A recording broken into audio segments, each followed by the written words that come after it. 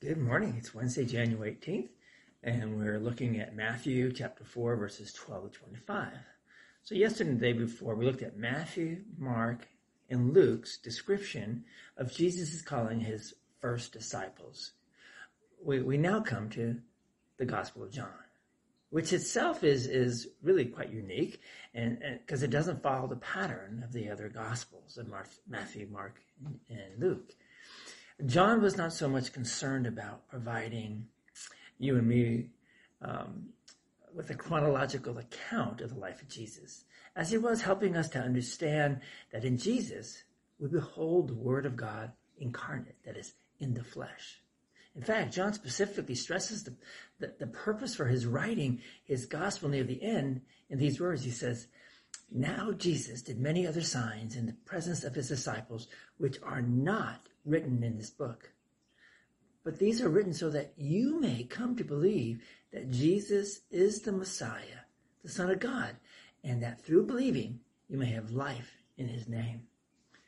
John was a theologian who wrote his gospel to help us understand that all that took place in the life of Jesus, the Christ, was according to God's plan for your redemption, my redemption, the world's redemption. And as a result, he pictured John the Baptist not only as one who was sent by God to call us to prepare for the kingdom of God, coming among us through his call to repent, but also to point to the identity and to identify Jesus as the Christ. This, according to John's gospel, was the true mission of John the Baptist. And when Jesus was revealed to John to be the Christ, he immediately began to point to Jesus and to proclaim, "Here's the Lamb of God who takes away the sin of the world."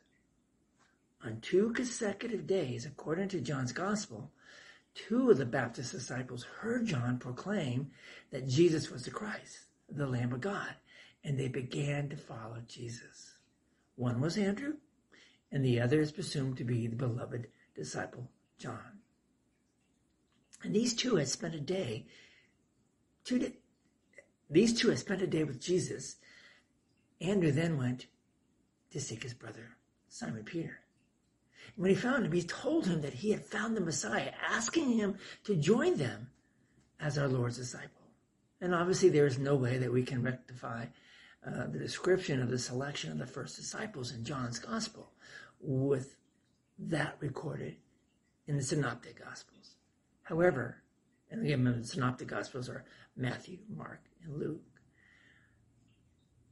But as I stated, John's gospel was not interested in providing us with simply a chronological or historical record of the life of Christ.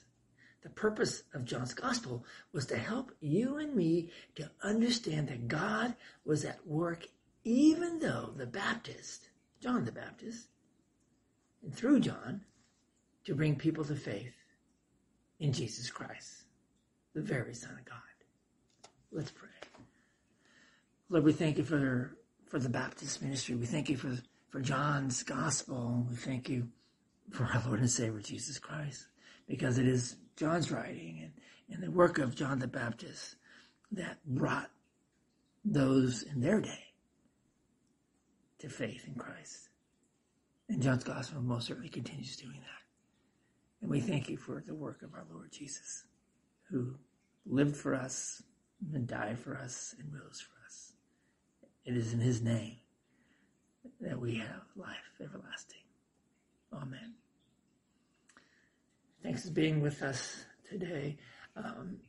Tomorrow I'll kind of summarize, if you will, this whole progression thing that we've talked about Monday and Tuesday especially, and a little bit today on John's gospel. And we'll kind of smooth everything out together as we get closer to the wrapping up our devotion this week. Questions, let me know.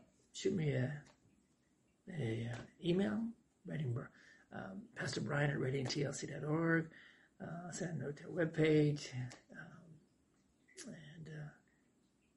we'll get back to you as soon as we can. Have a blessed day. Live for the Lord.